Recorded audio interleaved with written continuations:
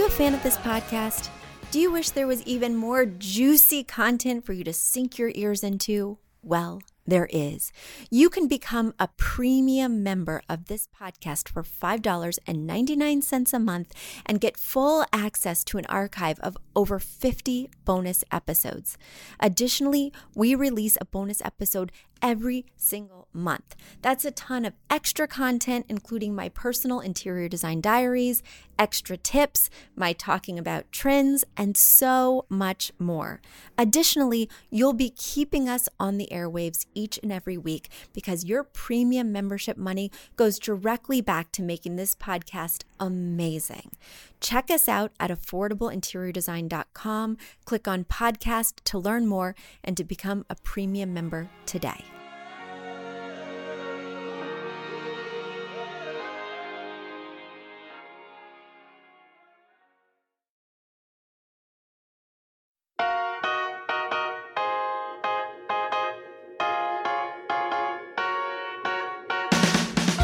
You don't need a high-end designer or a lot of money to get a luxe look. Be your own interior designer with big design, small budget. Here's your host, Betsy Helmuth. Hi everybody, welcome. It is great to be with you all yet again this week. So many amazing questions have come in and I cannot wait to answer them. I have a week's worth of backlog. So without delay, let's dive into your burning design questions. I'm just going to pull them up here. And of course, as we are speaking, feel free to write in with your questions. You can always send them to Betsy at affordableinteriordesign.com. My first question today came from Adam. He asks, Betsy, which colors do you use the most? So the colors that we tend to use the most are blues, grays, and beiges. And it's generally because those colors are most popular with our clients. They're just really accessible colors that aren't too loud, aren't too bold. Most of our clients are pretty afraid of color. So the best place to start when you're afraid of color is with those soft blues because they can almost read as a neutral. They're really very unobtrusive. I personally prefer to go bold with my colors. So I love to still stick with those cool colors, greens, blues, purples, but really use very saturated hues. However, in my own home, because I had some stained glass that was already there, that was green, yellow, orange, and red, I decided to stick with warm colors instead and really embrace what was already going on. And it has been amazing how my life has really transformed with all these warm colors in it. Now, my home is so cozy. Cool colors, the reason they're called cool is because they tend to make it feel a little bit cooler. They're more somber, more subdued. But those warm colors, those reds, oranges, and yellows, really enliven a space, just like sunlight or fire, those kind of connotations. And it's been a real transformation in my living room and dining room. So even though they're colors I never would have selected for myself, even though they're colors I don't use that often or am personally not drawn to, everyone who comes in my home says, Betsy, this is so warm. It's so cozy. And secret's out. It's because I used warmer colors in my palette. So think about that when you're creating your palette and don't worry about which colors are most popular because those tend to be safe and that won't necessarily get you a lot of wow factor from your guests. My next question came from Rosa this week and Rosa asked me, Betsy, my bed is cherry wood. What kind of nightstands should I choose?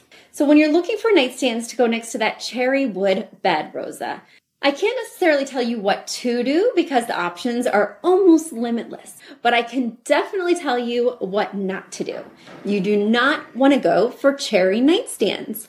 The key here is that you want contrast. When I am in your bedroom and I squint, I want things to pop out. I don't want it to be a sea of cherry wood. I don't want it to look like you went to Raymore and Flanigan and said, give me the cherry wood bedroom set. We want things that look like they seamlessly work together, but they did not come together. I am completely anti-set, which many of you already know. The key with contrasting with that cherry wood headboard would be to do something that's not wood at all. However, most nightstands are wood because that's what gives you the ease of the drawers.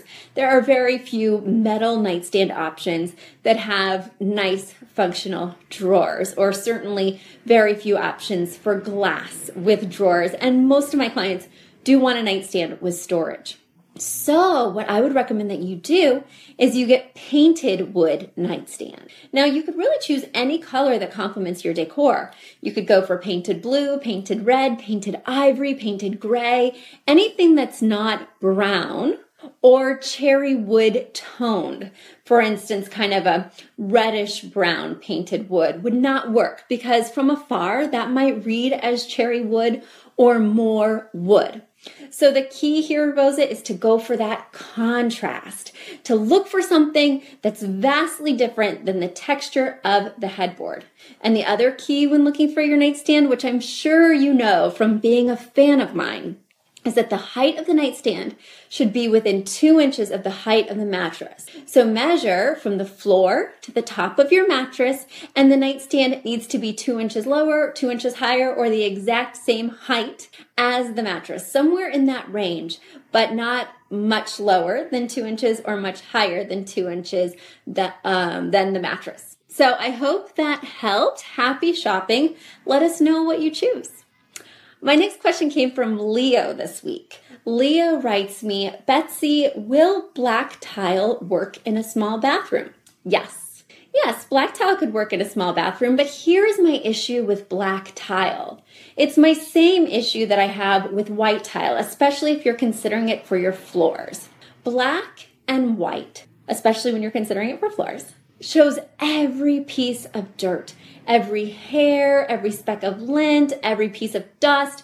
It's really transparent on something that dark, or conversely on something that light. So if you're thinking about white tile or black tile for your bathroom, keep it on the walls, something that's not collecting a lot of dust or hair, something that stays a little bit cleaner than the floor. I think black is totally fine. It is a strong choice. It isn't a choice that most people would prefer for resale value, so that's something that you want to think about. Most people like something a little bit softer.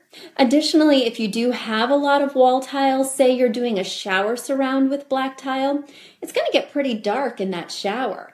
And the walls, if it's black tile, are going to make it feel pretty dark in that room. So make sure it's a bathroom with a lot of natural light, or make sure that the aesthetic that you're going for is something dark and moody, and make sure that you keep it off the floor. And then I'm perfectly fine with black bathroom tiles. But that's a lot of make sures. That's a lot of checklists to make sure it works for you. So I'm hesitant to use the black tile, and I must say, I have selected a lot of tile in my day, and I don't think I've ever selected a solid black tile. Just putting that out there, Leo. Make sure you find an inspiration picture that really embodies what you're thinking of and the aesthetic you're hoping to achieve, because I want to make sure it's achievable with this black tile, and I'm not convinced. So we're going to take a quick commercial break, and I can't wait to get back to a couple more questions. Do you love this podcast? Do you wish you could learn even more? Well, we have an online class bundle. Our online class bundle is comprised of 3 online classes: beautifying your home for less, styling your home, and the fundamentals of feng shui. Each one of those 3 classes is between 30 and 45 minutes long and chock filled with visuals and tips, things that will help you to style your own space or help out with other spaces. Additionally, with the pack of 3 classes, you get an autographed copy of my book, Affordable Interior Design. You get all of that for only $99. Once again, that's the 3 online classes as well as the book for only $99. You just go to affordableinteriordesign.com/classes. Once again, affordableinteriordesign.com/classes to buy your bundle today.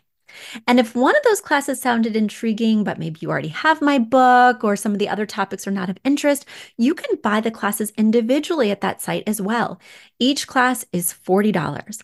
So head over to affordableinteriordesign.com/classes to get your bundle or your online class today. All right, my next question comes from Krista, and I absolutely love this question. It's so fun, and it's something I had never really thought about, but it definitely got my wheels a-turning. Krista asked me, to which country would you move for the design? You can also choose a city. So I gave it some thought, and the first city that popped to mind is Paris. Paris is gorgeous. Paris is so stunningly important with its architecture. Everywhere you look, there's something gorgeous to behold. And people really gave a lot of thought and attention to everything from the windows to the roofs to the beautiful street lamps to even the subway signage. So Paris is definitely right up there. But recently, I have been super drawn to more tropical locales, and I can't get enough of Key West. I can't remember when I went. Maybe it was 2 years ago, and I saw Hemingway's house, but also just walking up and down the main drags, you see so many amazing houses in Key West that have these beautiful porches, that have these plantation shutters, whose windows open wide, and you get these amazing ocean breezes. I'm just kind of infatuated with Key West, and it makes me want to explore all the other keys because it's right up my alley. The other thing that really makes it up my alley is that all these amazingly adorable homes are painted in these really bold colors. People really went for it. Everything from pastel pink to teal to emerald green, which was Hemingway's space. And I just really resonated with these lively pops of color and these beautiful open homes that were just letting all this beachy air waft through. So I did love Key West. And the other place that I think I'm going to really love, that I'm going to next year for a wedding, and I think this is going to be my new place, just based on pictures, is Palm Springs in California. I think Palm Springs is going to be my place because I love mid-century design, and it's known for mid-century design, and I love the heat. So I'm hoping that between those two things, I will find an amazing oasis that really is right up my alley in Palm Springs. So thanks for asking, Krista. That was such a fun question to answer. My next question comes from Marianne. She writes, Betsy, how has your style evolved over time? Well, that is very interesting. And I will let you know my style has definitely evolved over time. I've been designing for 12 years. And when I first started, I was working at Tom Felicia. I was an apprentice. And I was working side by side with his other apprentice, and we were talking. And we stayed close throughout the years, and we've checked in since then. And I was telling her that I felt secretly ashamed of my past projects. The lack of sophistication, the overusage of branches. Like, there are just things I go back and I'm a little bit embarrassed by. And she said, oh, Betsy, everybody is embarrassed by their past work. Everybody grimaces when they see those images. It doesn't necessarily reflect what's going on for them right now. And that made me feel so much better. Because yes, the more you design, the more your tastes evolve. And I am so grateful that my tastes have evolved. I used to, and it wasn't that many years ago, really be into bold geometrics, patterns, bold colors. I still am into that personally, but I don't push it on my clients as much. My clients are really into sophisticated neutrals, and while that's not my bag, they've worn me down over time, and now I really see the beauty in those neutrals and those small nuances, whereas I used to want that really loud wow factor. Again, I used to use branches, and that was pretty bad. I used a lot of branches and a lot of tall vases. I call it my Pier 1 phase. It was really intense, and I got a lot of floor vases with, manzanita branches? I can't even remember. But I'm over that now. I'm fully over branches. What else am I over? Also, I've evolved a lot more with my accessorizing. I used to be super minimal. I used to really not like accessories, and now I can really appreciate what they offer a space, what they offer a photograph in terms of taking pictures of interior design. I'm much more nuanced with my accessories, but I really appreciate them now. Whereas I used to just declutter and put them in a garage sale box previously. So let's see, I think I have time for one more question. And my question comes from Jennifer. Jennifer wrote, Betsy, should I put 2 chandeliers in the same room? Here's my thought on that. If you're going to put 2 chandeliers in the same room, they need to be the same.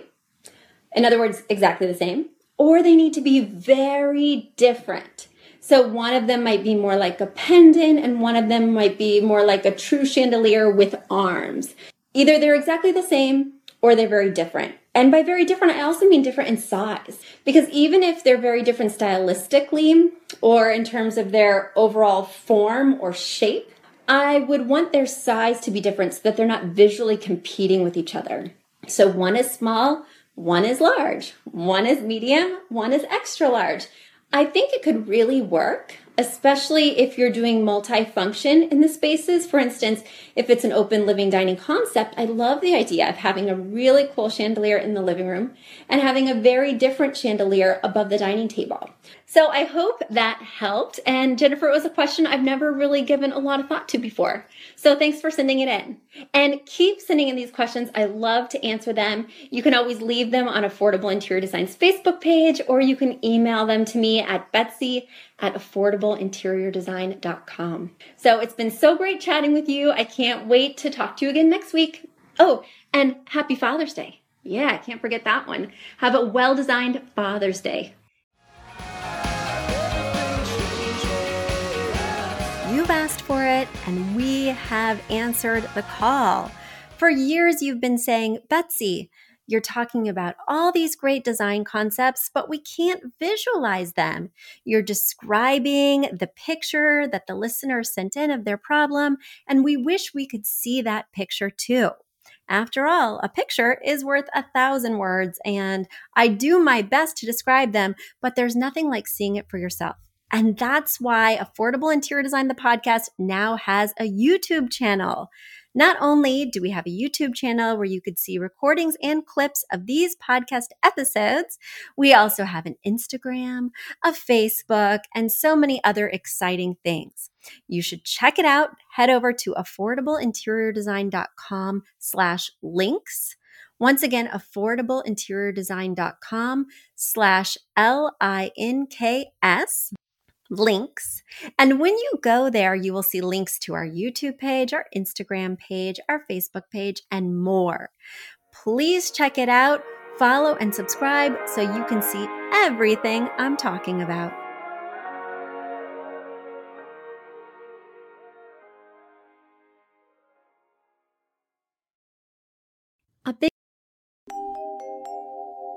A big thank you to our amazing producer, Catherine Heller, to Aton and the MVCR House Band, and to Affordable Interior Design, the sponsor of this podcast and the premier place to get an amazing look on a budget.